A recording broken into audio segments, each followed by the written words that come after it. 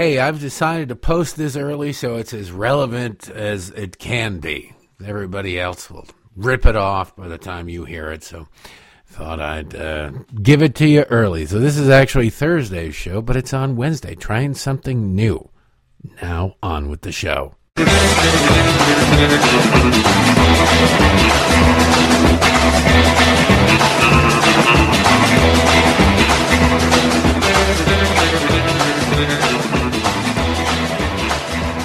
All right, hey, hello again, everyone, and welcome to it. It is the Derek Hunter Podcast for the 9th of February, 2023. Happy Thursday to you, ladies and gentlemen.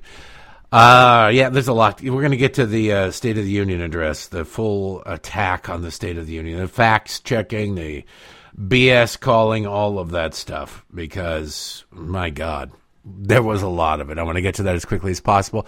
Just want to remind you, please support the show. Please support the show. Patreon.com/Derek Hunter Podcast. You get extra shows. You get contest entries, all that good stuff, or DerekHunter.locals.com. Thanks to Liz, no last name required. She PayPal'd me and helped me out, and I really appreciate that, Liz. I know I responded via email, but wanted to give you a shout-out here because you rock. So thank you for that. All right. Let us get, I feel like a D-bag even mentioning all these things, but, you know, that's what you got to do, I guess. But I appreciate the hell out of it. Just, you know, it's much appreciated. It's not just because I don't harp on it doesn't mean that. It just makes me feel weird. But, please support the program. Now, let us get on with the State of the Union. What a joke. Did you watch the State of the Union address? I hope you were wearing hip boots. Man, it got thick in there. Thick and deep and nutty and corny.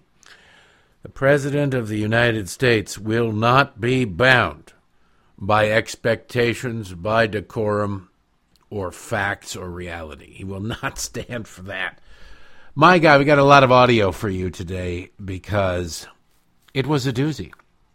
It was one of those things where you're just sitting there going, it's kind of a clown show. Now, granted, the Republicans were heckling and whatnot, but I'll demonstrate why it is that that's not really rare, and it wasn't even really talked about, certainly not remarked upon when Donald Trump was president. Doesn't really justify it. But to this point, I care so little and have such little respect for this guy that I don't care.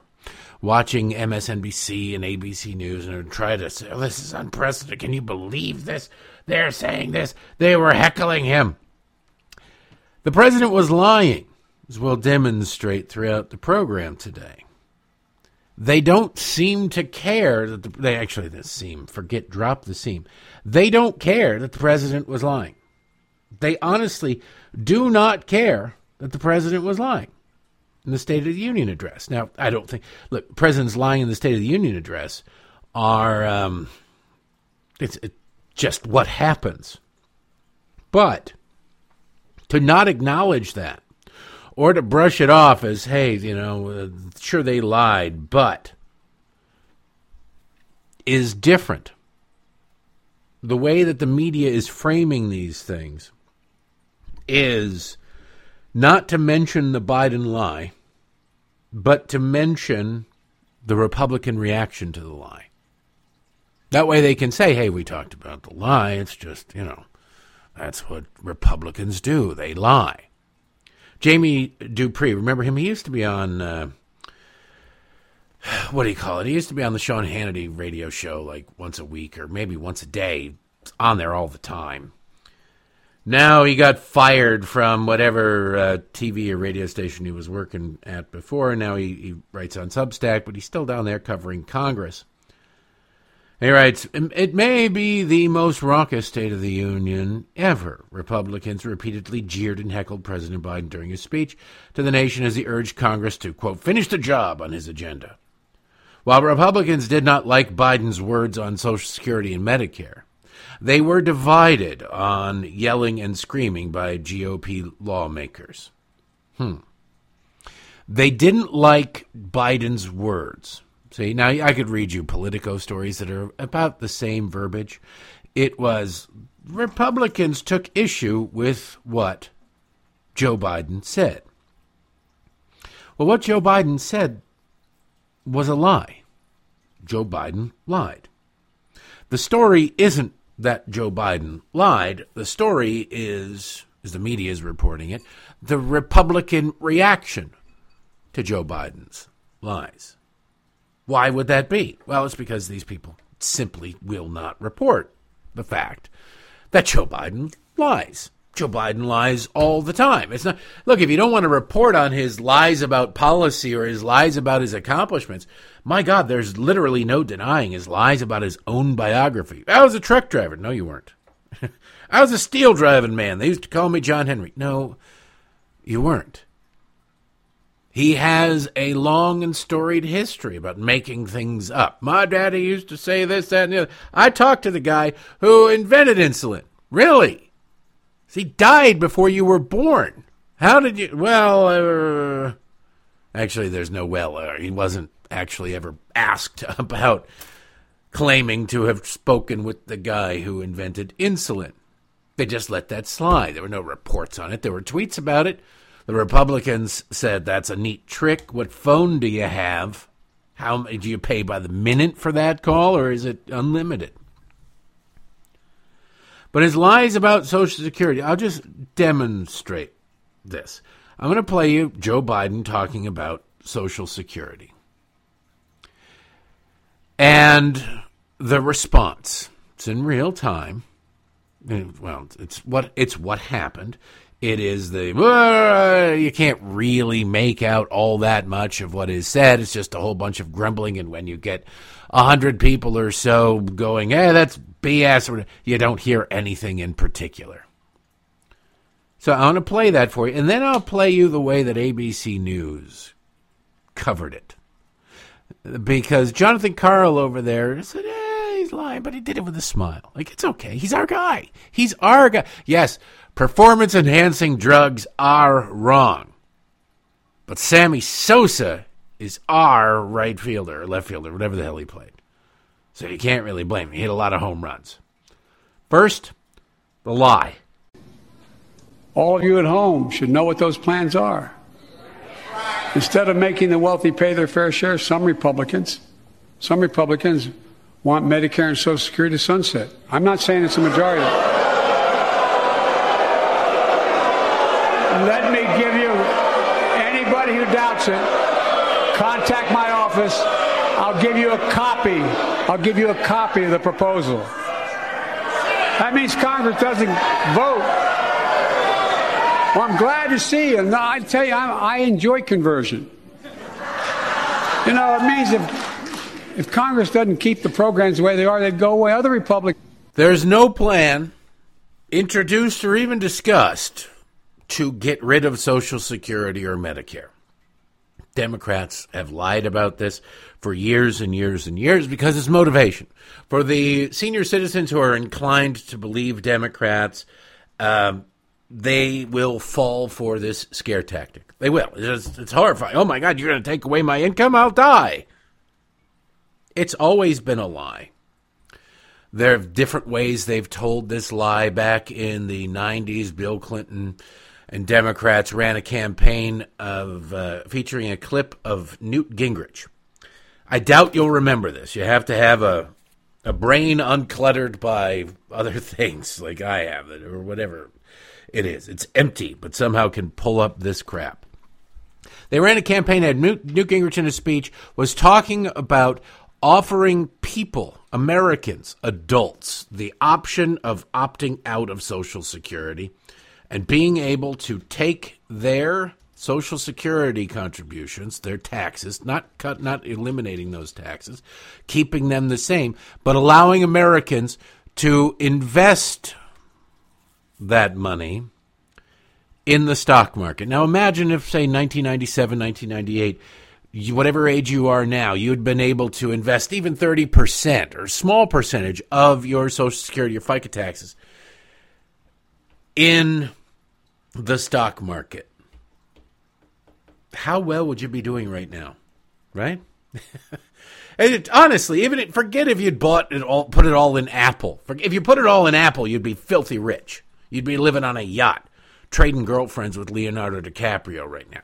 But if you even just put it in a mutual fund, as long as it wasn't Bernie Madoff, you would be doing exponentially better than you're doing right now with whatever you've got, whatever your Social Security money is relative to what you put in compared to what you'll get out. You would be doing so much better. It wouldn't even be close. Democrats blocked you from being able to do that, so thank a Democrat for that when you're in your retirement and you're sitting there going, what do I do? Would I pay this one this month? And I guess I try to pay the minimum on these things, and I'm sure it'll work out. And don't worry, they won't cut off the power. They won't cut off the this, that, or the other thing. Yeah, your ability, you'd really have to make some horrible investment choices to not have increased your net worth and retirement nest egg from the mid-90s till now. Yeah, under Biden, the stock market has kind of gone to hell, but it's gone to hell at losing 5-10%. Whereas if you look back at where the stock market was in the late 90s, what was the Dow? Under 10,000? It's more than tripled. The NASDAQ, probably under 1,000. I mean, forget it. You would be swimming in money right now. But Democrats protected you of that because they took a speech from Newt Gingrich where he was talking about allowing people the choice to get out of Social Security, not eliminating it, but allowing them to get out of it if they so choose. And his line was that Social Security would then wither on the vine. That was the clip that they used in the commercial. Now, what does that mean, wither on the vine? Democrats spun it as, see, he's saying he's going to kill Social Security. He's going to wither on the vine. He's going to kill it. He's going to kill it. They didn't give you the whole context. The media didn't give you the whole context because they were in the tank with Bill, or the hot tub, as it were, with Bill and the interns. The wither on the vine comment was, if you give people an option to get out, they'll choose it. There really won't be anybody left in Social Security. And the few people that are, okay, they'll still get the same plan, the same program. It will be funded. But essentially, there won't be anybody there. The program will wither on the vine because everybody actively and willingly chose it. They weren't booted out of it. But Democrats lied. And so Social Security is still going bankrupt. Social Security is still a disaster. You are going to get less money because Democrats prevented you from being an adult and making decisions for yourself. Just a little bit of a history lesson. So now you hear Biden trying this old tactic again. They want to destroy Social Security. No, they do not. The closest thing you can come to what he's talking about is Florida Senator Rick Scott, alone, on his own volition, put together a plan that said that every government program should be up for renewal every 5 years. Regardless of what it is, every government program should have to be voted on every 5 years. It's really not that radical if you think about it, because there are so many government programs that were started, the WPA, started during the FDR administration. They're going, okay, well, we probably don't need a national blimp defense fund anymore. Actually, now with China sending over hot air balloons, maybe we do. But there are plenty of things that government never solves the problem. But the problem has just disappeared because it's been lapped by technology, reality, whatever. That these programs, however, still exist, and they continue to exist. So it makes sense that government would look at every government program every 5 years, and you stagger it so it's not all at once, because that's all they would do. And they go, all right, do we need to reauthorize this? Does this need to still exist? Never forget the Spanish-American War tax, the tax imposed on telephones to fund the Spanish-American War at the turn of the last century, lasted 108 years or whatever it was, is on the books.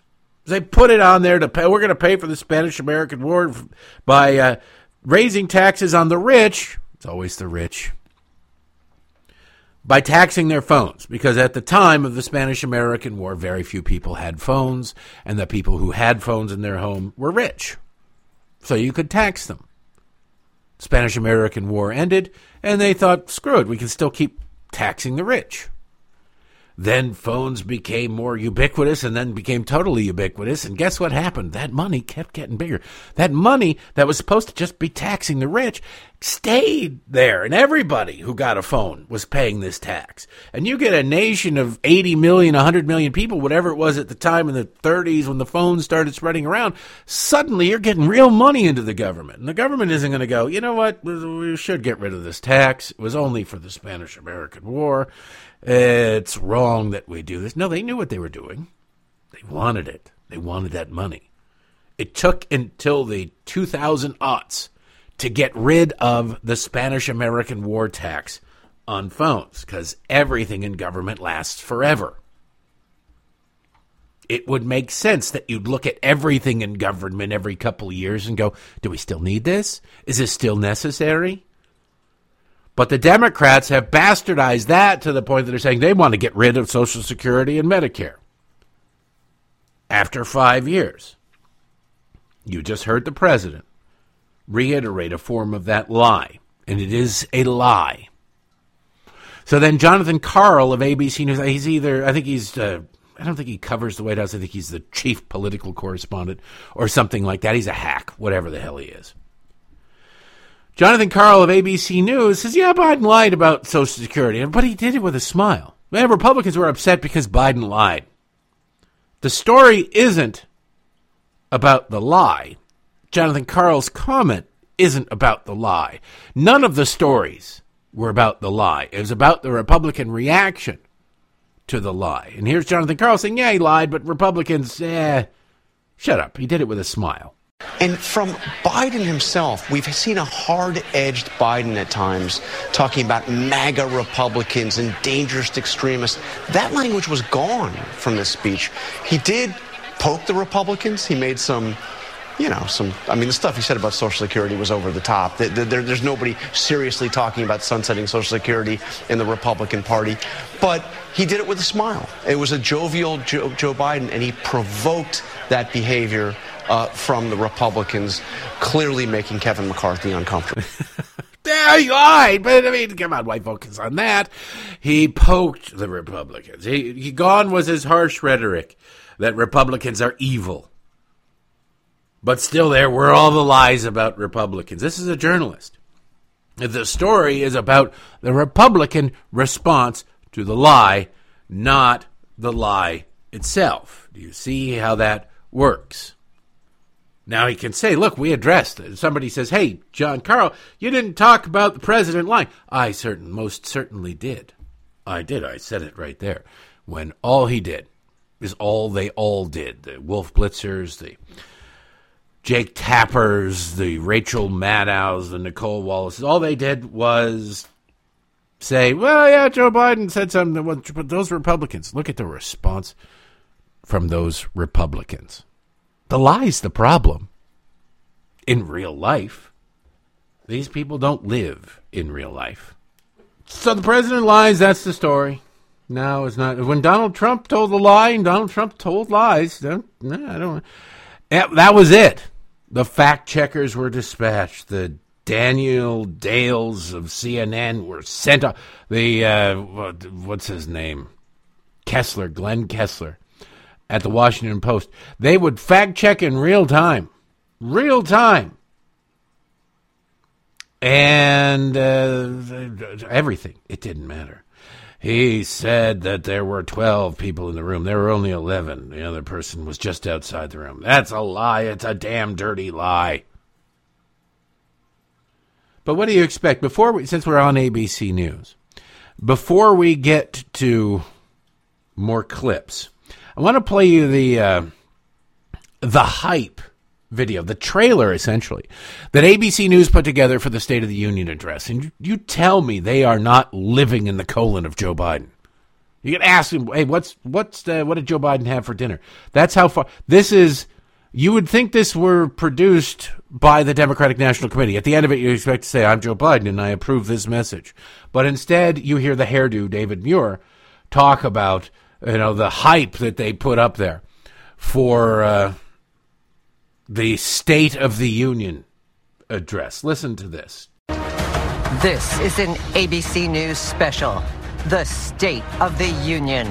When I came to office, the pandemic was raging, our economy was reeling, but we acted together. Now, 2 years in, it's clearer than ever that our plans work. As tensions with China escalate over the spy balloon shot down and the war in Europe enters its second year. This is about freedom. Freedom for Ukraine. Freedom everywhere. With historic job growth and economic recovery. The strongest job growth in history, the lowest unemployment rate in 54 years, manufacturing rebounding at a faster rate, inflation coming down. Put simply, I would argue the Biden economic plan is working. But a looming showdown over the debt ceiling ahead. I will not let anyone use the full faith and credit of the United States as a bargaining chip. With a country reeling from mass shootings and police brutality, President Biden stands before a divided Congress and a polarized nation to deliver his vision of the next year. We're the United States of America. And nothing is beyond our capacity. Now reporting from Washington, David Muir. Good evening tonight from the nation's capital. In just a few moments here, President Biden will deliver his second State of the Union address to the nation. Yeah, my God. The greatest president ever. He does it. All this is going on, and Joe Biden is on top of it. You thought ABC News would want to kiss Joe the way that his wife kissed the husband of Kamala. You think there's some weird... You see that picture, that video? On the lips? Really? Cheek, knock yourself out. A hug, fine, that'd probably be better, but a kiss right on the lips. That's a level of familiarity between Doug Emhoff and Joe Biden. Like, neither one of them are particularly smart. Jill is particularly stupid, but to do that, man, what is going on in this White House? Is it just a nonstop key party? No wonder they don't care about inflation. They don't even have to worry about the cost of birth control. Everybody involved is past the age where it matters. If there's one problem with the Biden administration, it's that, and I guess there was it? I think there was a Simpsons episode where they were talking about Mr. Burns' health. Mr. Burns, the rich nuclear plant owner.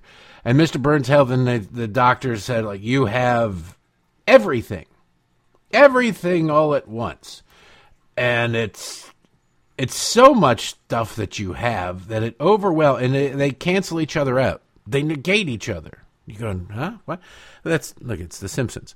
And think of it this way. Think of it as like 150 people trying to get through one door jam to get to the other side to get a cookie or a piece of pie or something. You know, they get smashed in there. With the Biden administration, there is so much garbage, so much going on. They fling so much at the wall that it's almost impossible to focus on anything. The Social Security lie would be a big enough lie to really carry a couple of news cycles if we had honest journalists. But we don't. We have ABC News going, oh my goodness, it's the greatest president ever, facing the toughest time ever. At a time like this, thank God we have Joe Biden. Meanwhile, he lies about everything. The real problem I have right now is looking at these list of cuts going, which lie do I go to next? Where do we go to next? Let's go to a really bizarre one. A really bizarre one about fast food workers, burger workers. I don't even know where this came from. I can't even remember the context of it because it's so bizarre that when it came up, you're just like, what the hell is he talking about? Now, it's been a while since I've worked in fast food. But I have worked in fast food. I didn't work in a traditional place. I didn't work in a Burger King or McDonald's or anything like that. I worked at a place called Tubby's Sub Shop. Tubby's Sub Shop on Grand River. Got fired from it because me and my friend Kyle tried to steal a chicken pizza sub. We tried to scam it, actually. He called in an order right when I was getting off. I made it. And then my friend Kevin, that I known since elementary school, Nobody comes and picks up the sub that they called in to order, and you just you made it. You can take it. It's up for grabs. And I was like, me and Kyle, we're going to split this sub. Somebody Kevin knows comes in, and he goes, here, take this. Nobody came and picked it up. Just gives the sub that I had my sights on about 5 minutes before I was leaving work, gives it to a friend of his. I called Kyle, like, we're out of luck. We're not getting the sub. Kyle stupidly calls back in and orders the exact same thing. After I'd left, somehow they put two and two together, and I was invited to leave. But it's fast food. I worked the grill. I cooked that sub that kid ate. But I was not required to sign a non-compete contract with them, with Tubby. Say, nope, you can't go to the KFC up the street. The Long John Silver's over there. Nope, don't even think about Arthur Treacher's. And you can dream all you want, but you'll never achieve the glory that is Taco Bell if we have our way. That's not the way the world worked. I'm making minimum wage, working a grill, getting all the acne that comes with working that grill, and you go, to hell with this. If anybody paid me 15 cents more an hour, I'd quit and get the hell out of here. There's just not a lot of scrambling for fast food workers. At least there wasn't then. Now there is. Now they're like, we'll give you $15 an hour to stand. We'll pay you cash the next day. We'll do anything you can.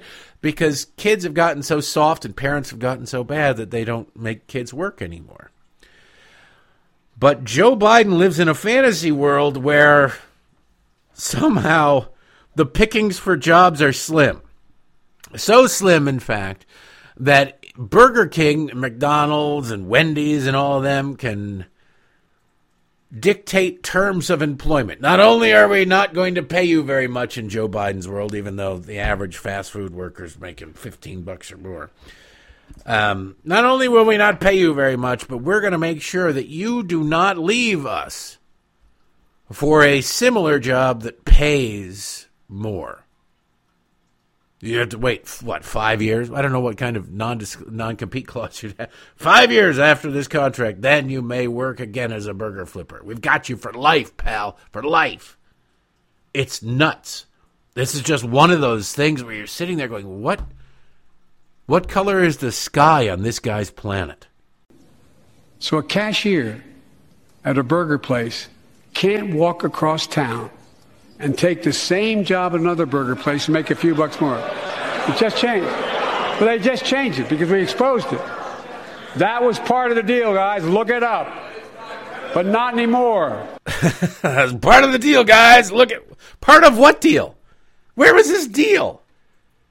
I'm pretty sure people would have heard of that. Actually, PolitiFact did look into that and said, no, he is mistaken. Not that he was lying, not that he's full of crap, but he was mistaken. But that's it. Like, where does this mentality come from?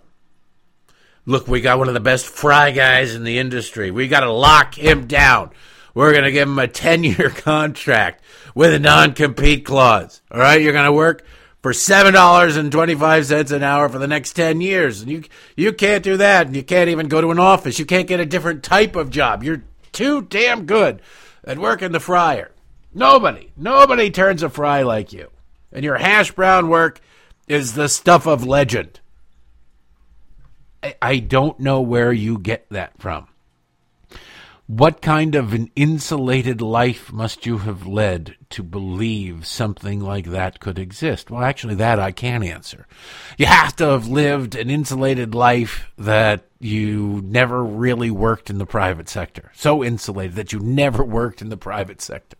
It never did. You never had, like, fast food work, these sort of crap jobs, I'm just going to say it, that everybody sort of refers to them in it.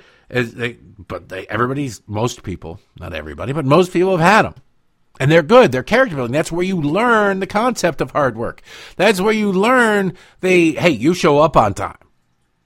And you don't get to leave until your shift is over. It's not like, I don't want to be here anymore. Well, you can quit, but you're not going to be able to get any gas. You're not going to be able to go out with your friends. You're not going to be able to do anything. You learn the concept that will serve you well for the rest of your life, if you actually learn them. Joe Biden never learned them. I promise you, Joe Biden's kids never learned them either. And Joe Biden's crack-smoking kid, his daughter that he showered with for far too long. No, I guarantee you they didn't work fast food. If they did it with an attitude of, my dad is a senator, I don't need this job, kind of thing. Anyway, we'll get to his kids in a bit, because he lives in a world where Whitey just has it so easy. Whitey, I don't know. I guess his being a United States senator was showing. But before we get to that, I want to play you something where I think I figured out what Joe Biden is saying. But he yelled at a few points in the speech, randomly. It's like somebody leans against a stereo at a party and suddenly it gets really loud or really quiet. Like, oh, geez, I leaned against the volume button. I'm sorry, I didn't mean to do that. That's how Joe Biden delivers most speeches. It's very bizarre. Very bizarre. And he screams out, make no mistake. If you try to raise the cost of... And then you get a Bidenism. We could play a game. What the hell is Joe Biden talking? He promises he'll veto this. Now, I don't know. Congress... It's kind of like there's a great scene in The Wire where the new mayor, Tommy Carcetti, is trying to get things done, and things just aren't getting done. And so he goes around and he goes to all the different departments and says, there's a playground with a broken swing. I'm getting calls. I want it fixed. I want it fixed by the end of the week. You better fix it. And they're like, well, where is it? Like, you find it, you fix it. And so they go, you see the Parks and Rec department going around to every playground, fixing things in every playground. They go to another department. There's this problem, and we need it taken care of. I'm like, well, where is it? Just do it. And suddenly everybody gets a fire under their butt, and they're doing it because they're afraid of losing their jobs. It's kind of like that where Joe Biden says, look, if you dare do this thing, I will veto it. And you go, well, what thing? Don't test me. And so maybe some Democrats anyway would be afraid to go like, what? I don't know what we can't do. Like, I don't want to make the president upset. I don't want to do something that'll get him to veto it. And so they're paralyzed with fear, and they'll do whatever he says for fear of doing something he won't like. It might be something like that, but that's far too clever. It's mostly just Joe Biden's meds sort of overwhelming his speech abilities, and he makes up a word in the middle of this. So think closely. If you try to raise the cost of, and then fix some jobs, I will veto it. You think I'm exaggerating? I'm not. Make no mistake. If you try anything to raise the cost of producing jobs, I will veto it.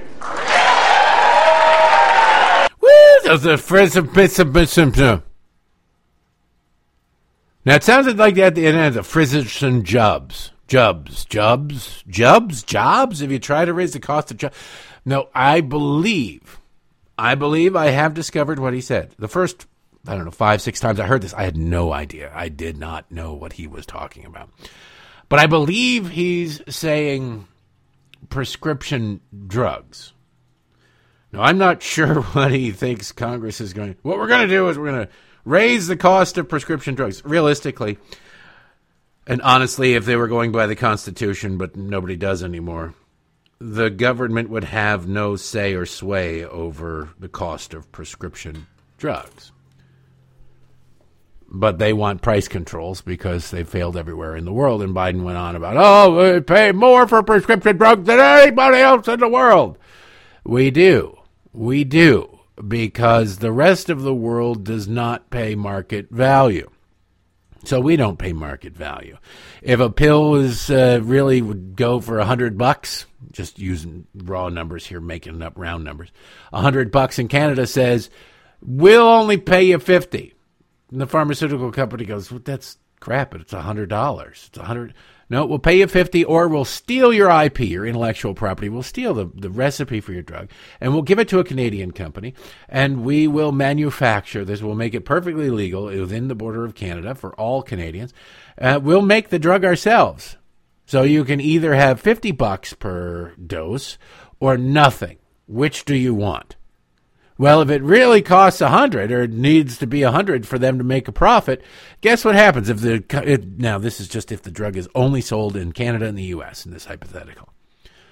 Well, then the price in the U.S. just went to 150. Why? Because we got to make up that $50 somewhere, right?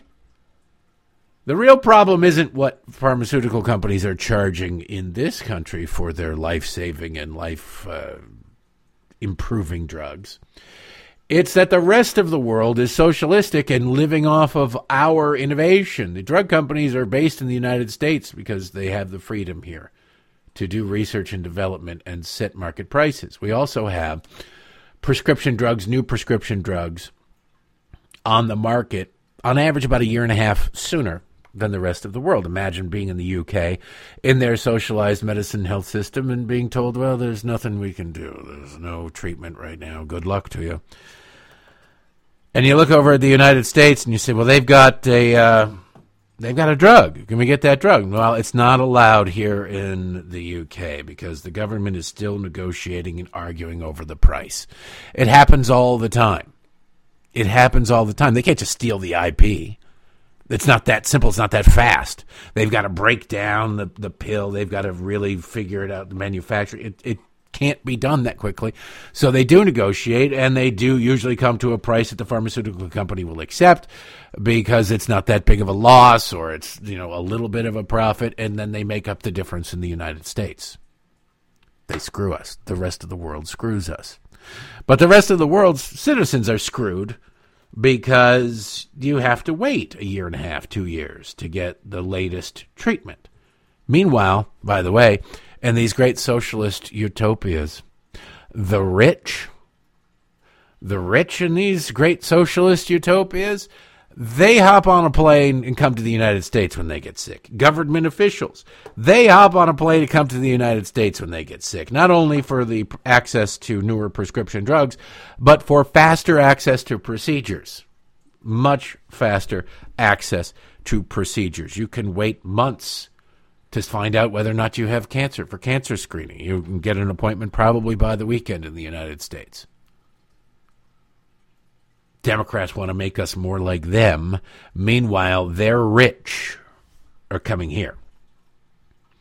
So anyway, I think that Joe Biden in this clip, I'll play it again, is saying, make no mistake, if you try anything to raise the cost of prescription drugs, although he doesn't articulate that in any way, shape, or form that a human being with functioning ears would be able to discern. Decide for yourself. Make no mistake, if you try anything to raise the cost of prescription drugs, I will veto it. Maybe. Or it's for Zinjan jubs. Maybe there are jubs. There could be jubs out there. Who the hell knows? So that was just one example of what in the hell is Joe Biden talking about, man? There are quite a few of them throughout the speech. Let's see. On abortion. This was kind of odd, too. You talk about a straw man. So much of the superhero movies are what's called fan service, where you got to kind of throw red meat to the fans. You got to tip a hat to it. Like in the original Superman movie, when Clark Kent, when Christopher Reeves is walking down the street and something's going on and they need Superman. I don't remember what it was.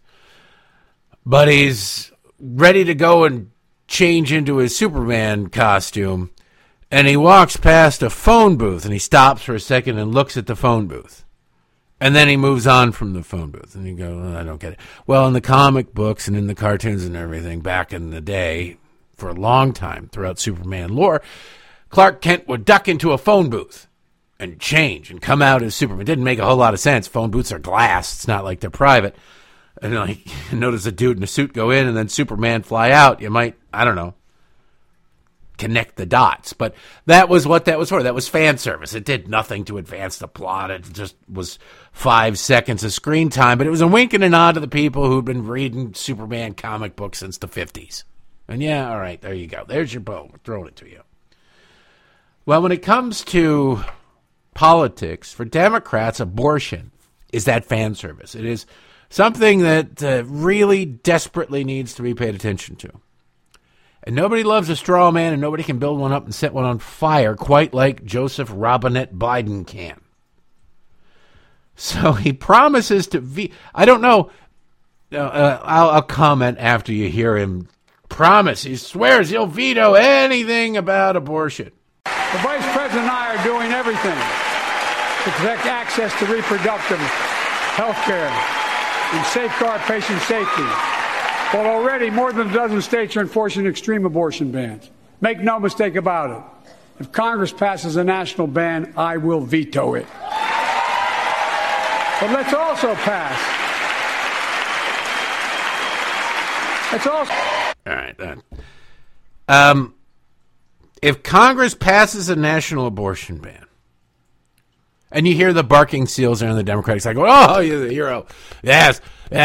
I mean, realistically, by next year's State of the Union address, Joe Biden will be performing transition surgery on a 13-year-old girl up there on the lectern. That's where they go from here. But on abortion, the Senate is controlled by Democrats, right? If a national abortion ban were to pass Congress, it would not only require every single Republican to vote in favor of it in the House of Representatives, which is highly unlikely. So you need some Democrats there.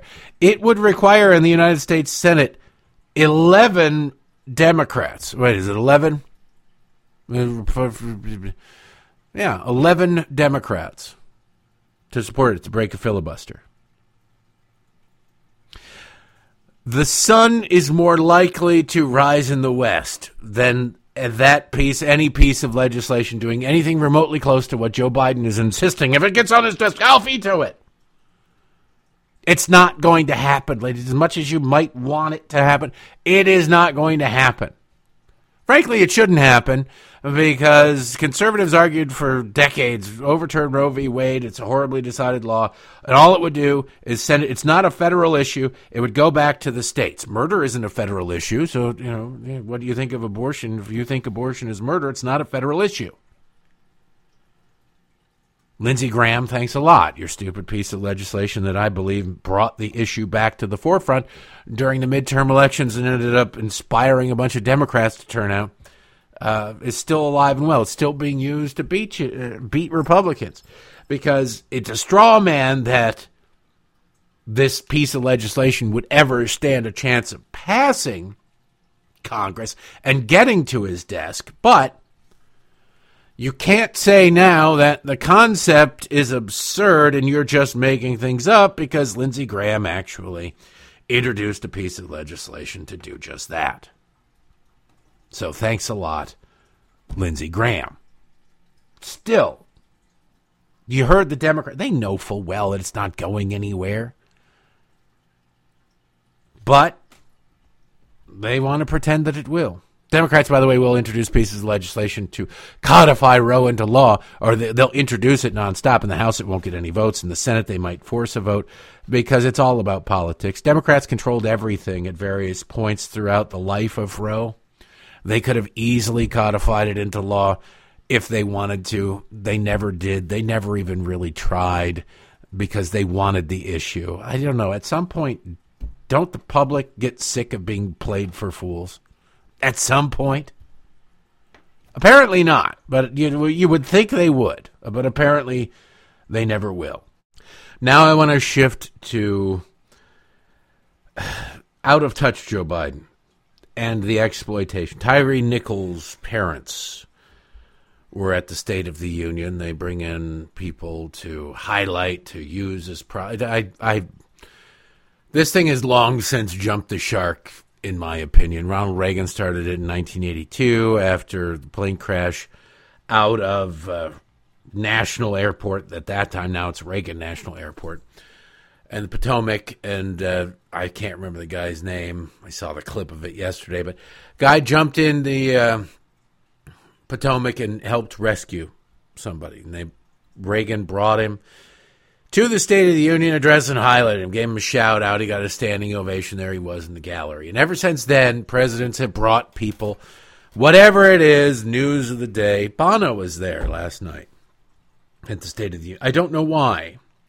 I watched the speech, but at point I had to get the girls different things, and I was in and out of the room a couple of times. So maybe he gave Bono a shout out. I don't know, but Bono was there, and there were a bunch of other people there. Paul Pelosi, we'll get to him in a bit. He was there, and the guy who disarmed the killer out in California. He's a hero. He was there, but Tyree Nichols' parents were there. And Joe Biden, it's funny, the recount, this left-wing, horrible propaganda wing of Showtime. They put out a clip of Joe Biden talking about Tyree Nichols, and they cropped it at a weird point. I'm like, why would you crop it at that point? Because what he says, honestly, doesn't matter. But in the part that they played, it was Tyree Nichols, Tyree's parents, blah, blah, Tyree this. And then because it's Joe Biden, and because he really doesn't know and he really doesn't care, he's just a politician pretending to give a damn on television, he then refers to Tyree as Tyler. He doesn't correct himself. Now, he had said Tyree 3 times at least in the previous minute and a half. But he doesn't recognize. Joe had those doll's eyes again. The way that Clint described shark eyes in Jaws. You know, the blackness, just can't see any way.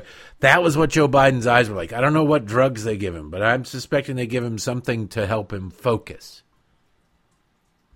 And it also helps him it helps him focus to read, but not necessarily be aware of what the hell he's saying.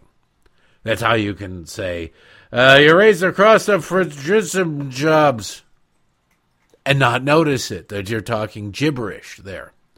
You just power forward. I think he was drilled into his head. You just power forward, Joe. Power forward. So let's listen to Joe call Tyree Nichols Tyler and not catch it. Let's commit ourselves to make the words of Tyler's mom true. Something good must come from this. Something good. Tyler, what? What's going on? By the way, in the transcript at the White House, they corrected the mistake there in the record. Why? Because it's embarrassing. It really exposes that Joe is not only not aware of what he's talking about, but he's not aware of what's coming out of his mouth. He doesn't seem to be aware of the words that are coming out of his mouth. But that brings us to what he said next. Whitey, you got it so easy. Whitey, you got nothing to worry about. Even though more white people are killed by police every year by a lot, and more unarmed white people are killed by police every year by a lot, it doesn't matter. The narrative is that the police, ACAB, that's what you see, BLM Antifa, spray paint all over the place, and I imagine there's a lot of tattoos and a lot of losers' bodies saying the same thing. What does it stand for? It says all cops are bastards. All cops. That's what it means. All cops. There's no, if you say, oh, well, you've had a bad experience with police officers, you'd feel the same way. No, I wouldn't. There's one time in my life when I had a gun pointed at me. It was not by a white guy. Would I then be justified in saying, hey, you can't trust these people because of this? No, I wouldn't. I'd be called out for it, and I don't do that. It was that one guy in that car for no reason whatsoever in the parking lot at a gas station in Detroit, and as he drove off, he just did it. He just did it. But for some reason, a bad cop does something, and you can blame all cops. But the other way around, nope, you can't do it.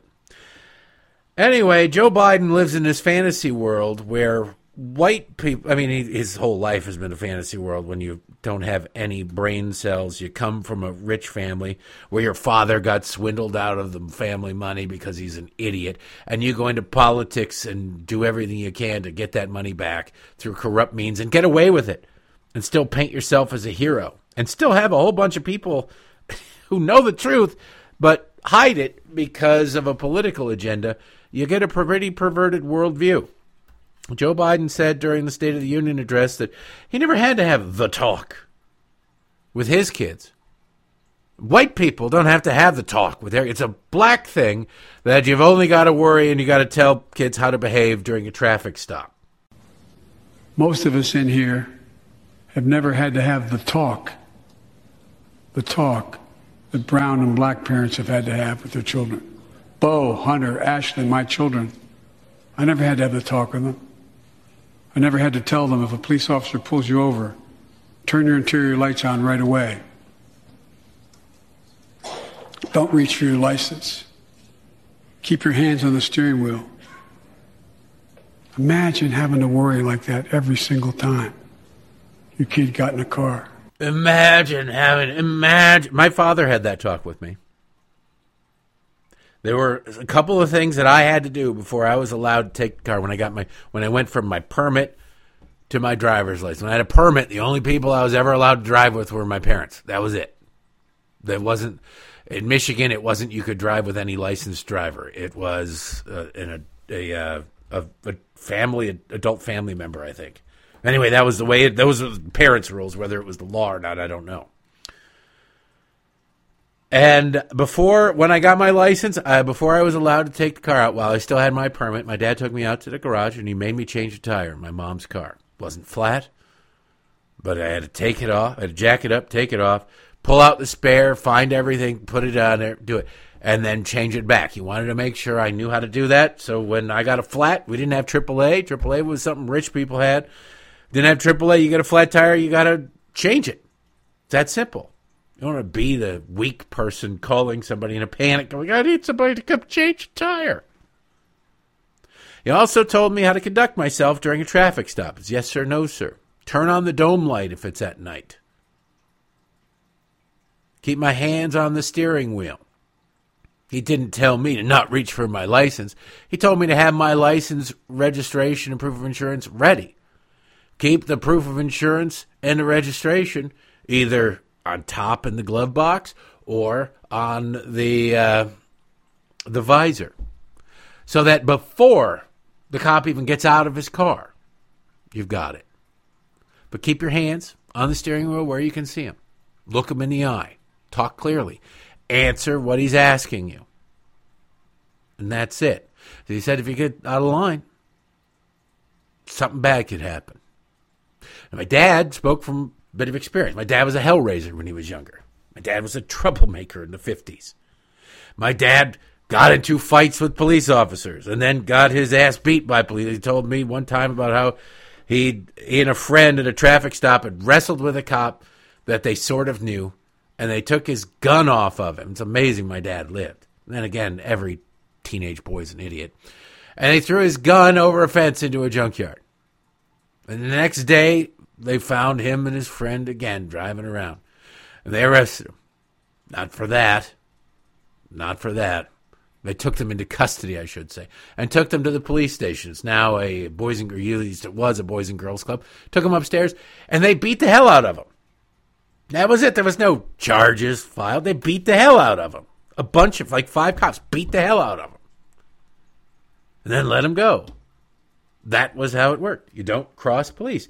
A lot of what parenting is making sure that your kids learn from your mistakes. Thank God my dad wasn't, to the point where he kept his stuff secret. Because I certainly had that attitude, but I didn't do it. So every time I got pulled over, and I got pulled over a lot because I drove junky cars. And I drove junky cars in good neighborhoods. Even in my neighborhood, my car was pretty junky.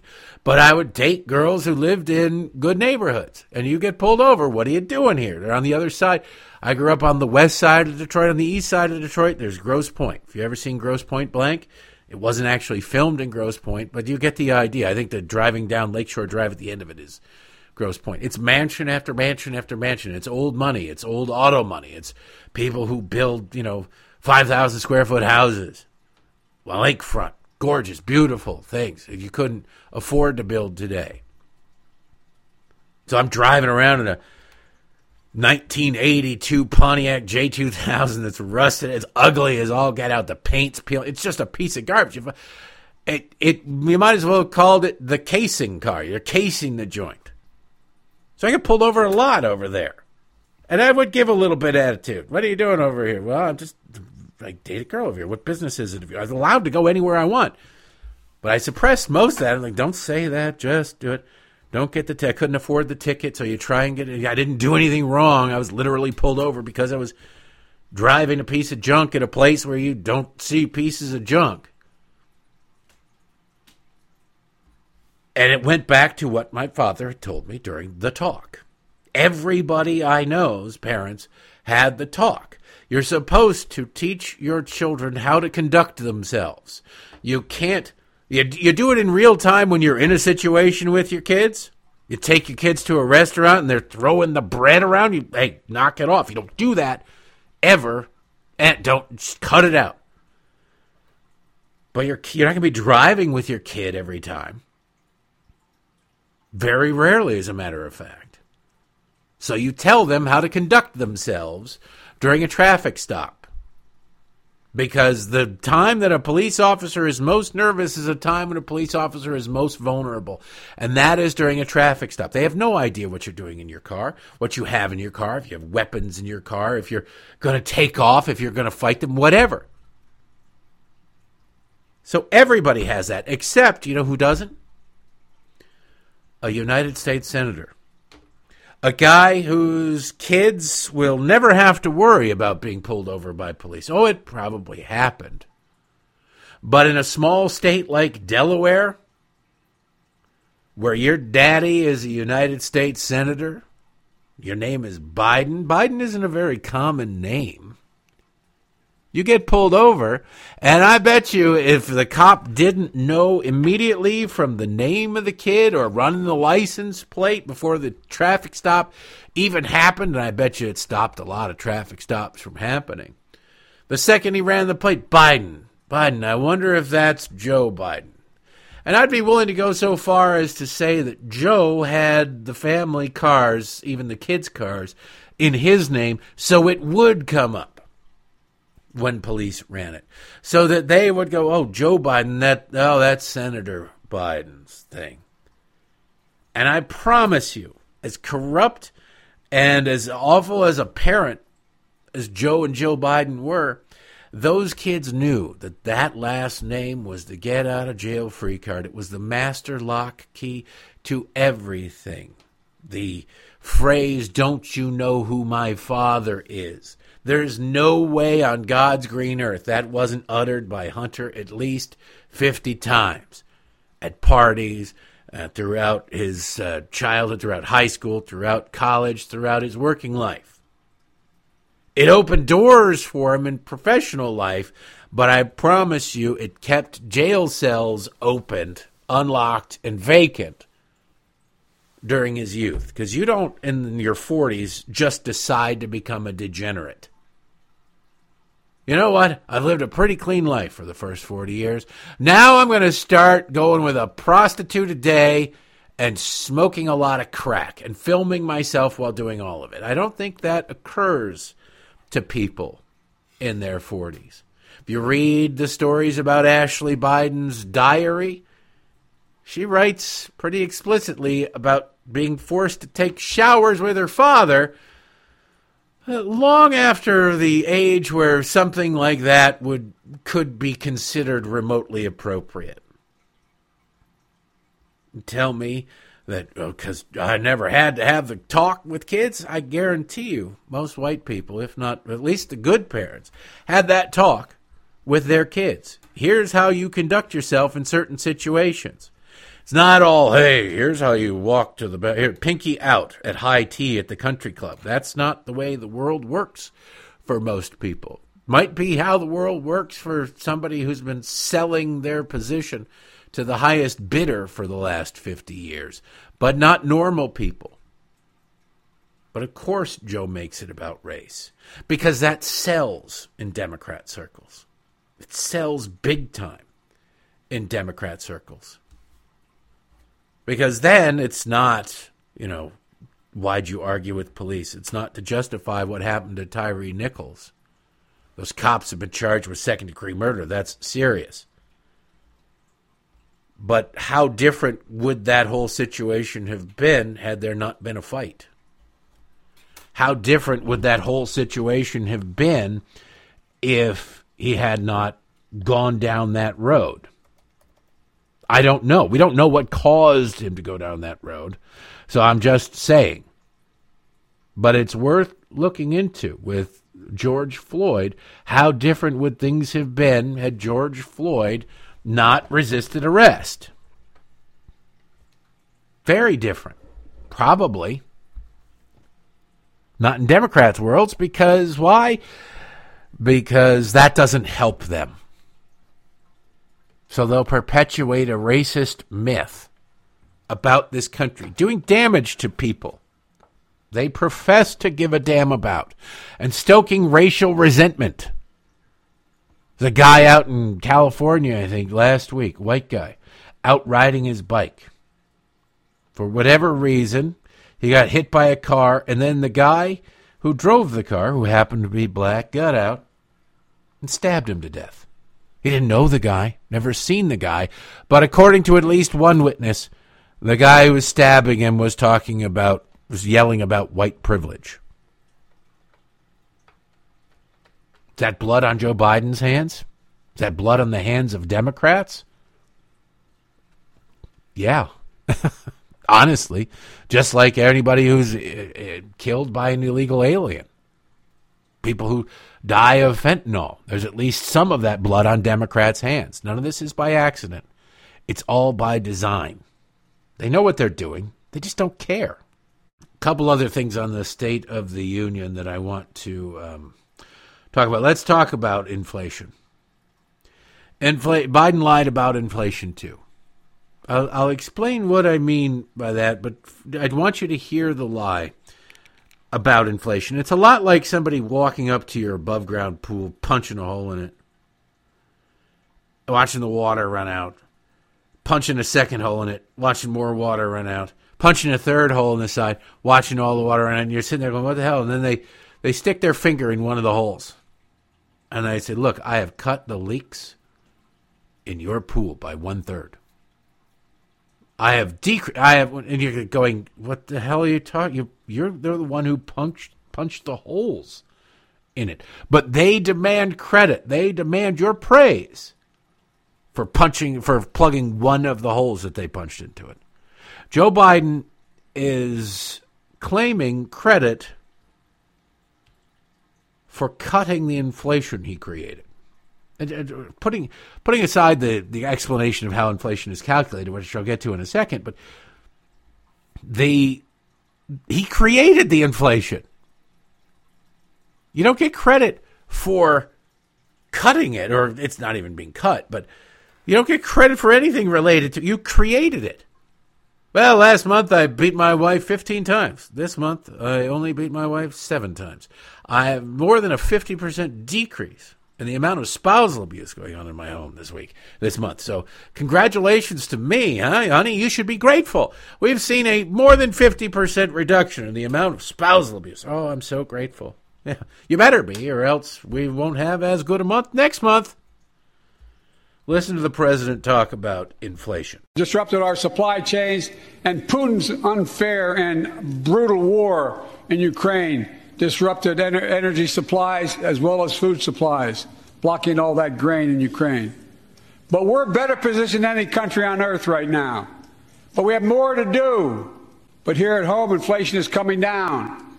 Here at home, gas prices are down $1.50 from their peak. Food inflation is coming down, not fast enough, but coming down. Inflation has fallen every month for the last 6 months, while take-home pay has gone up. Pay has actually not increased. Pay has actually decreased. But that's beside the point. Joe Biden is going to lie. The idea that inflation, food inflation, have you seen food prices coming down? No, you haven't. You've seen food prices still go up. Now, how can that be? The President of the United States just said inflation is down. If you look at the numbers, a few months ago, inflation was at 9.1%, whereas now it's like 6.5%. That's clearly a decrease in inflation. No, it is not. That is an increase in inflation. Inflation is not measured month to month, but year to year. Year to year. So if in September, I'm just going to use round numbers to make it easy. If in September inflation was 10%, then something that cost $100 the previous September cost $110. Now, food inflation is way higher than the way the government calculates inflation is to hide the truth. Food inflation is somewhere in the neighborhood of 50% to 60%, but they lie. So it's just how the government is. You're going to have to get used to that. But let's just say inflation was 10%, $100, now $110. Now, inflation is 5%. It's not that something that was $100 last February is now $105. It's that you take the 110 and you add another 5%. Because the 10% that was there 6 months ago is still there. And then you add more and more and more. Prices aren't coming down. Prices are going up. They're going up at a slightly slower rate. But they have not gone away. And when it comes to food, food has gone up significantly. Look, the stories about eggs aren't going, but last month eggs were $5 more per carton. Why do you think that is? Because inflation is not going down. It can't increase forever. There was inflation a year ago. So the inflation when Joe Biden took office was 1.4%, and inflation last year was 3% last February. And then it went up to 9.1% in the middle of the summer. And now it's 6.5%. It's not compared to the 9.1%. It's compared to the 3%. Everything adds on top of it. On top of it, another brick. Think of it as adding Legos. We need government to really get out of the way. We need a little bit of deflation in the economy, not in wages, which is what we're getting, because wages aren't keeping up with the rate of inflation. But we really need the government to get out of the way, the government, if they're going to do anything, to allow the supply chain to get back into gear, to increase the supply. The only way eggs are going to cost less is if you can produce more eggs. Will it go back down to what it was? No, because it's still going to cost $2 more per gallon to drive it to the market, to drive it to wherever it goes, to run the equipment you need, the lights, the energy costs, all of that. Until things come down everywhere, they aren't going to come down anywhere. It's not like food is separate. It's just not how it works. Supply and demand still matter. But this guy doesn't seem to, well, it's tough to say because, like I say, Joe Biden is a liar. And Joe Biden is senile, but Joe Biden has always been stupid, too. He's always been stupid. So is this stupidity or is this lying? It's hard to say.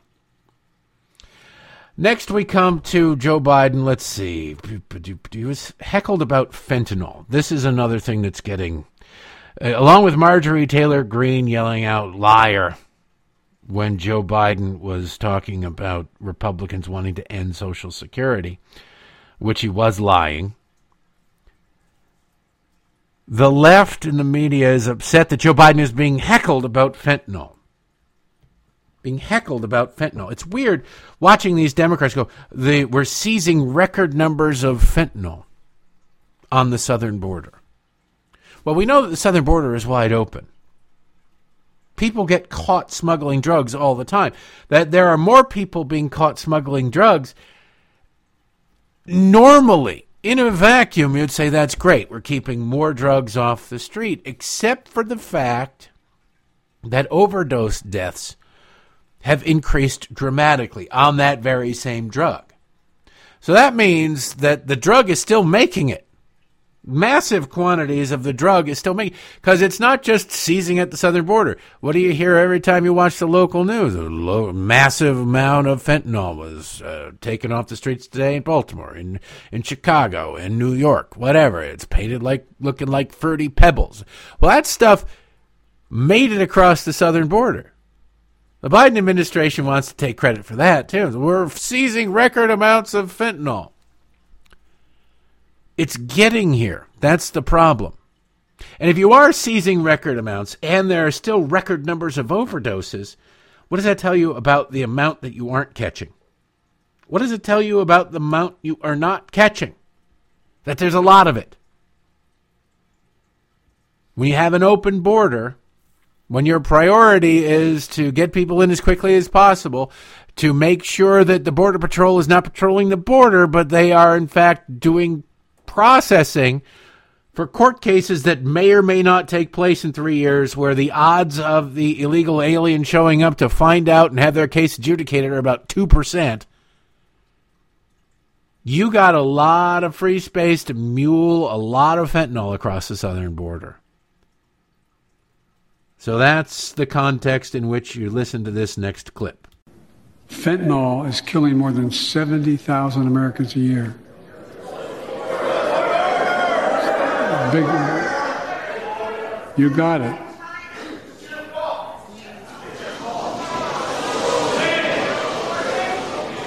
Oh, it's your fault. It's your fault. Seal the border. Yeah. Seal the border. Fentanyl, by the way, fentanyl is killing 100,000 people a year. Joe's numbers are only off by 45%, something like that. Not even close. 100,000 Americans a year. But Joe Biden doesn't give a damn. None of these Democrats give it. It's amazing to me how these people can watch this. Everybody knows somebody, likely, who died. A friend of a friend. Hopefully you're not related to them. Somebody who died. You know of somebody. Maybe they weren't your friend, but it was some acquaintance, somebody you know of, who died of a fentanyl overdose. It's gotten to that point. There are so many people every single year. Almost twice the number of people killed in Vietnam. The total of the war. A year, overdosing on fentanyl. Me, it was my high school quarterback, actually.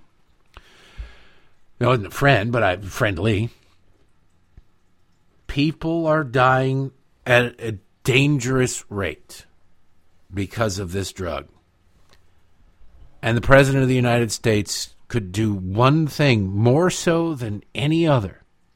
More so than any other. To mitigate that. You're not going to eliminate it. You're never going to eliminate it. But you could mitigate it. You could seal the border. You could make protecting the border, for whatever reason anybody's coming across the southern border, make that a priority. It's not a priority for these people. They don't give a damn. 100,000 people overdosing every year and dying. That's not just overdosing. It's probably, with Narcan, it's probably about 1 million or 2 million. 100,000 people a year dying from this drug, from this scourge. It's no big deal. They probably didn't vote. But keeping the border open brings in more potential eventual voters for Democrats than you're losing, even at a rate of 100,000 per year. And you say, well, that's pretty cold and calculated, Derek. There's no way. Trust me.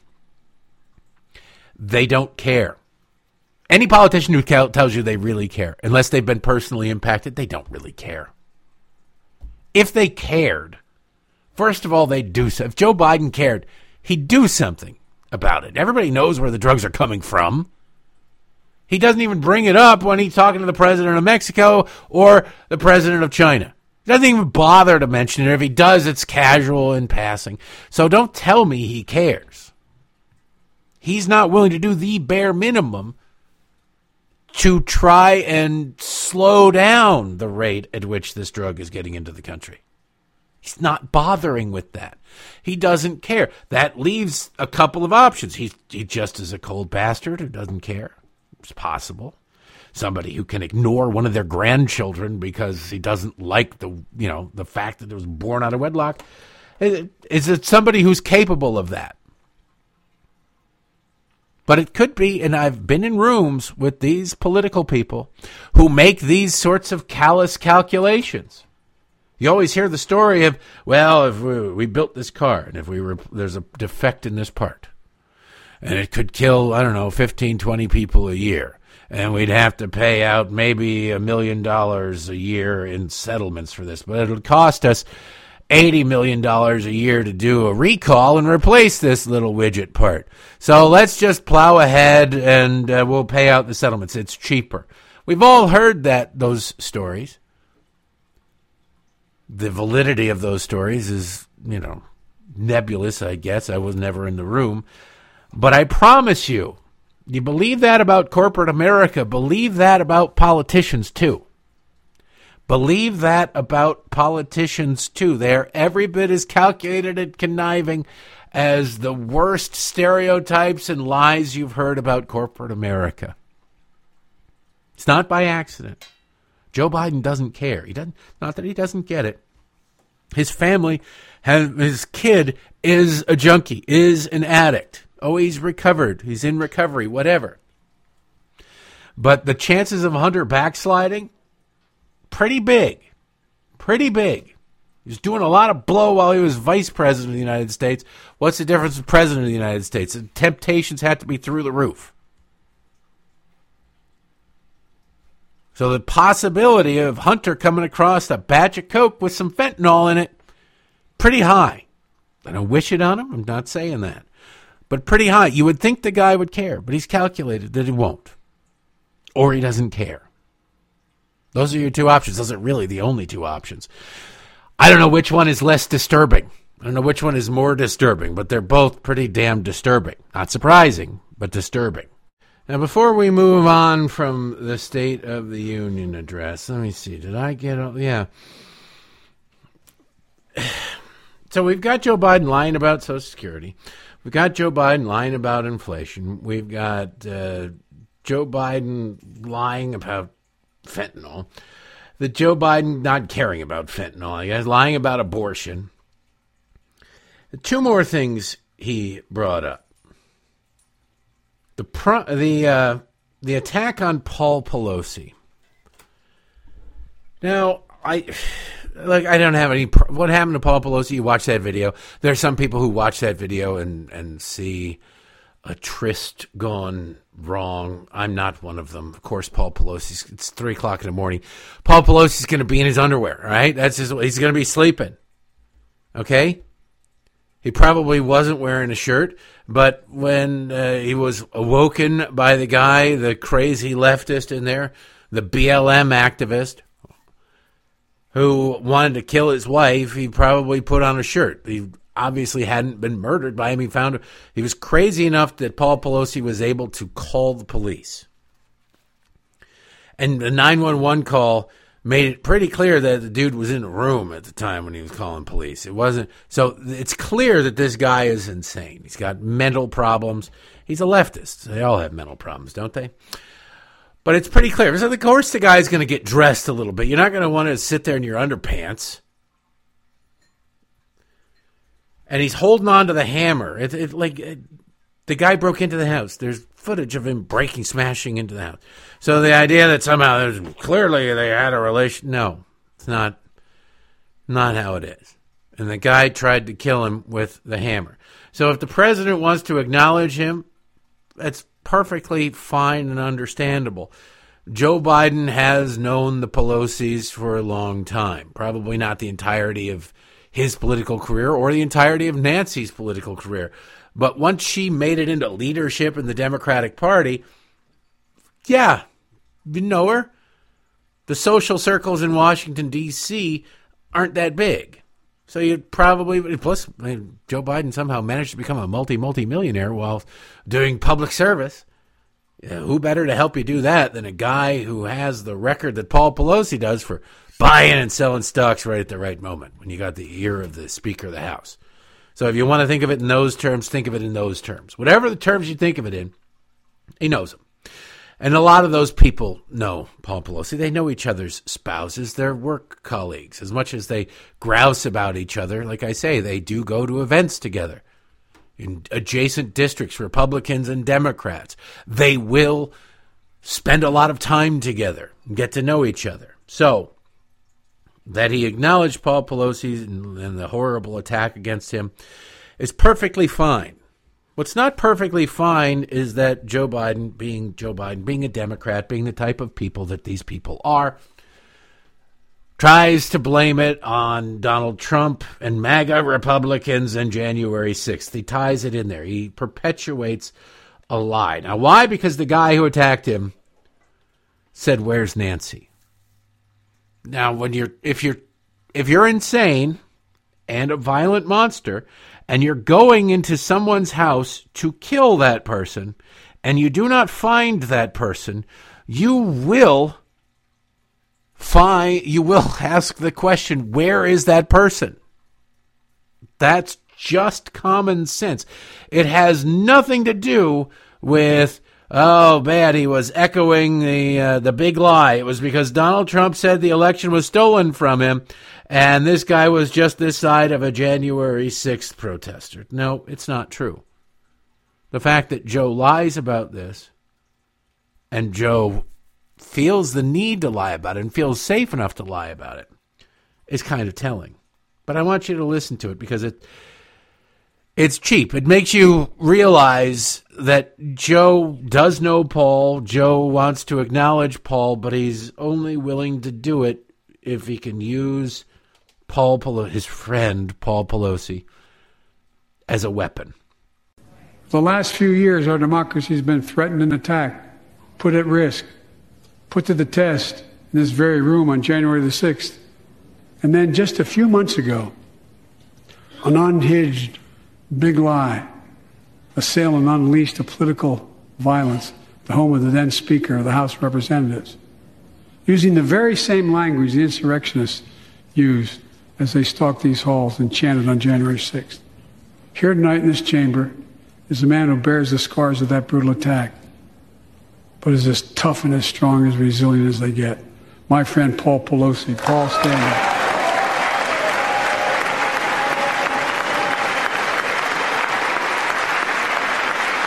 Yeah, the crowd goes mild. His attack had nothing to do with January 6th. His attack was horrible and heinous, but it had nothing to do with January 6th. It had to do with the mental illness that is progressivism.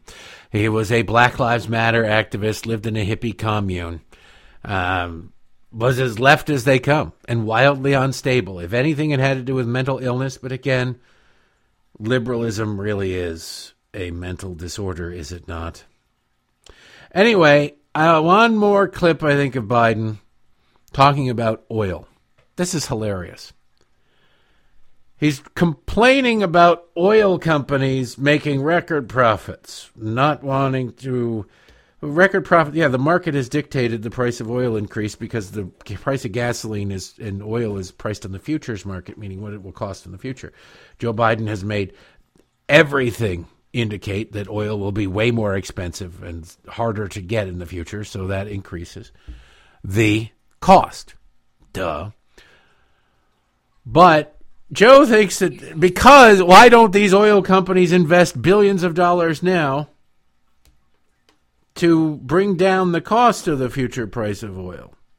Even if they did, by the way, it wouldn't, because the future is still the future. You got the President of the United States saying he's going to put oil companies out of business, fossil fuels he will end fossil fuels. He promises he'll end fossil fuels.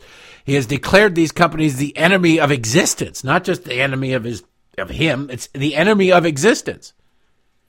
How long would you let something that's the enemy of existence go on? Well, we'll let you go on for 10 years. Well, some of these places it'll take 5-10 years to not only get the oil out of the ground, but then set up the infrastructure to transport it. See what happens when you cancel the Keystone Pipeline in the middle of its construction, Joe? So how long did that thing take to get going? With all the environmental groups suing any oil company who tries to build another one? Forget it. There's no point. If you're planning and you're pledging and you're pleading and you're promising to end the existence of this fuel source, or the use of this fuel source, not the existence, it's not going to drain it all, it's just going to make it illegal to use, then why the hell would anybody make a 5 or 10 year investment when at most maybe you got 10 to 15, 20 years? You'll never recoup that money. You'll be insane. Hold that money. Try and think about what might come next and try and get into that, because the government is trying to put you out of business. And now he's grousing, they're not investing in these things, they're not drilling, they're not doing this. Well, you promised to kill them, essentially.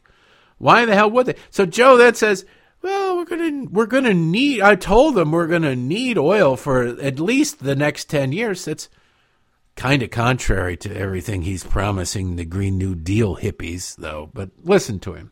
And when I talk to a couple of them, they say, well, we're afraid you're going to shut down all the oil wells, all the oil refineries anyway, so why should we invest in them? I said, we're going to need oil for at least another decade. And that's going to exceed and beyond that. We're going to need it. Production.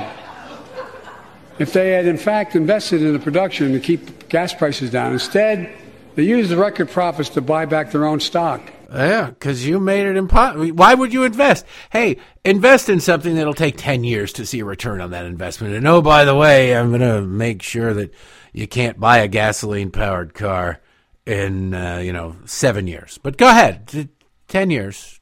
Good luck to you. What kind of idiot CEO would take that bargain? None. None would. They'd be thrown out on their ass if they did. So the laughter was great. I'm sure AOC shed a little tear, but that's what they deserve. Then we come to the response. Now, Sarah Huckabee Sanders, I like Sarah Huckabee Sanders. I don't know her, but I mean, she was very pleasant when she was press secretary. She was certainly better than the 3-ring binder circus that's up there now and the idiot who can't string a coherent sentence together. But she was in charge of the response. It's a thankless job. Nobody's ever really going to win. You watch, this is what I mean when I say that the worldview is polluted by which news source you use, and I highly recommend you check out other news sources rather than just the one that you agree with. Just so, if only so you know what the other side is doing and saying. Because on Fox, it was better than the State of the Union. It was the best. It was amazing. It was the best response speech ever. And there have been some really horrible response speeches, so it's not really all that big of a stretch to say that this was the best. But implicit in this was a wonderful speech is the concept that it matters, and it doesn't matter. It doesn't matter. The speech couldn't start until the networks cut away from the State of the Union address. Joe Biden's speech was so damn long that he didn't finish till like 10:20 or something like that. It took him another 10 or 15 minutes, seemingly, to get his butt out of the chamber. Cameras were there. The mics were open. The networks stayed with it. They wanted to take it. So Sarah Huckabee Sanders couldn't start. It was almost 11 o'clock, not quite, but almost. It was way later than anybody who was paying attention, who's sitting there watching Joe Biden talk to a bunch of Congress members they'd never heard of. They're going to flip the channel. So very few people who wanted to see the response, saw the response. That was it. I know I'm rain at your picnic or whatever, an ant at your picnic. I'm raining on you. It's tough. It's the truth. So very few people saw it. So all the hype on Fox, the people watching Fox already were right down with it. You watch MSNBC, she's not proposing any solutions. It's a horrible speech, and they spent most of their time talking about Joe Biden's speech. So unless you watched Fox, and they'll say, well, record number of Americans, more Americans tuned into Fox than any others. Okay, yeah, probably individually, but there are like 7 other networks. Combined, 5 times the number of people who watched Fox watched it on the other networks. So just give you a sense of the scope and the scale that we're up against. That being said, there were some good moments in her speech. Sarah Huckabee Sanders blasting Democrats about flags, and this clip speaks for itself, and I hope a lot of people heard it. And I hope it makes the rounds on social media for a very long time, because it's true and important. And while you reap the consequences of their failures, The Biden administration seems more interested in woke fantasies than the hard reality Americans face every day. Most Americans simply want to live their lives in freedom and peace. But we are under attack in a left-wing culture war we didn't start and never wanted to fight. Every day we are told we must partake in their rituals, salute their flags, and worship their false idols.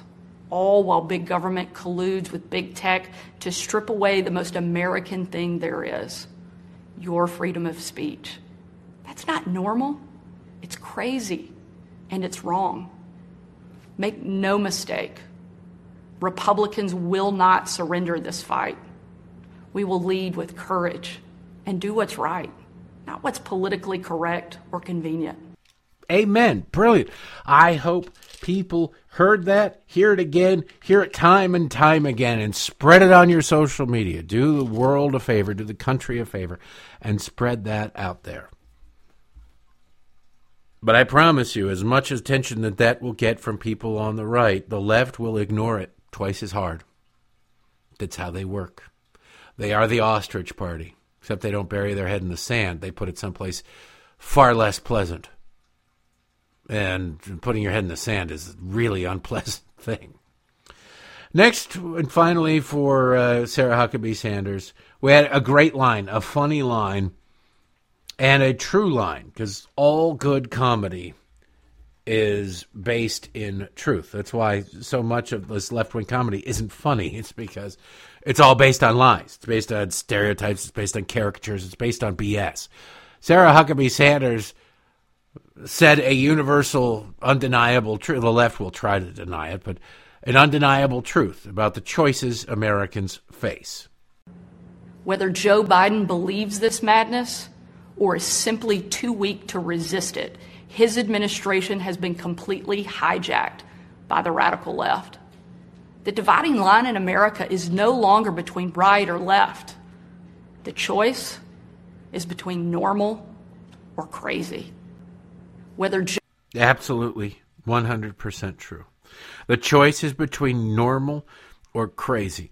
Make no mistake, you can say it any way you want. It is that stark. It is between right and wrong or good and evil, however you want to do it. There's no gray area here. The butchering of the bodies of children, the mental abuse of leftists trying to convince their kids that they are the groomers out there, that any parent who would take their kid to a drag queen story, all of this stuff. There's right and there's wrong. There's normal and there's crazy. I defy anybody to watch any of this. The left tries to say, well, what's wrong? It's transphobia. No, there's a guy grinding. There are some stories about these drag queen story hours that I can't even read you that involve prostheses and penetration of prostheses in front of kids. And you sit there and you go, what the hell is wrong with these parents bringing them to it? And I would also add, what the hell is wrong with these drag queens? I don't care what you do with adults, but if you're if your job, if your shtick, if your act is sexual in nature and you do it in front of kids, that means you're cool with doing it in front of kids. That's sick. That's perverse. That is problematic. That is borderline abuse, if not abuse, depending on the legal definition of where you live. So, yeah, parents are sick people for bringing their kids to it. But the adult drag stars should also look out there and go, there's a 7-year-old sitting right in the front row. You know what? Let me talk to those parents. What are you doing? We'll refund your money or whatever.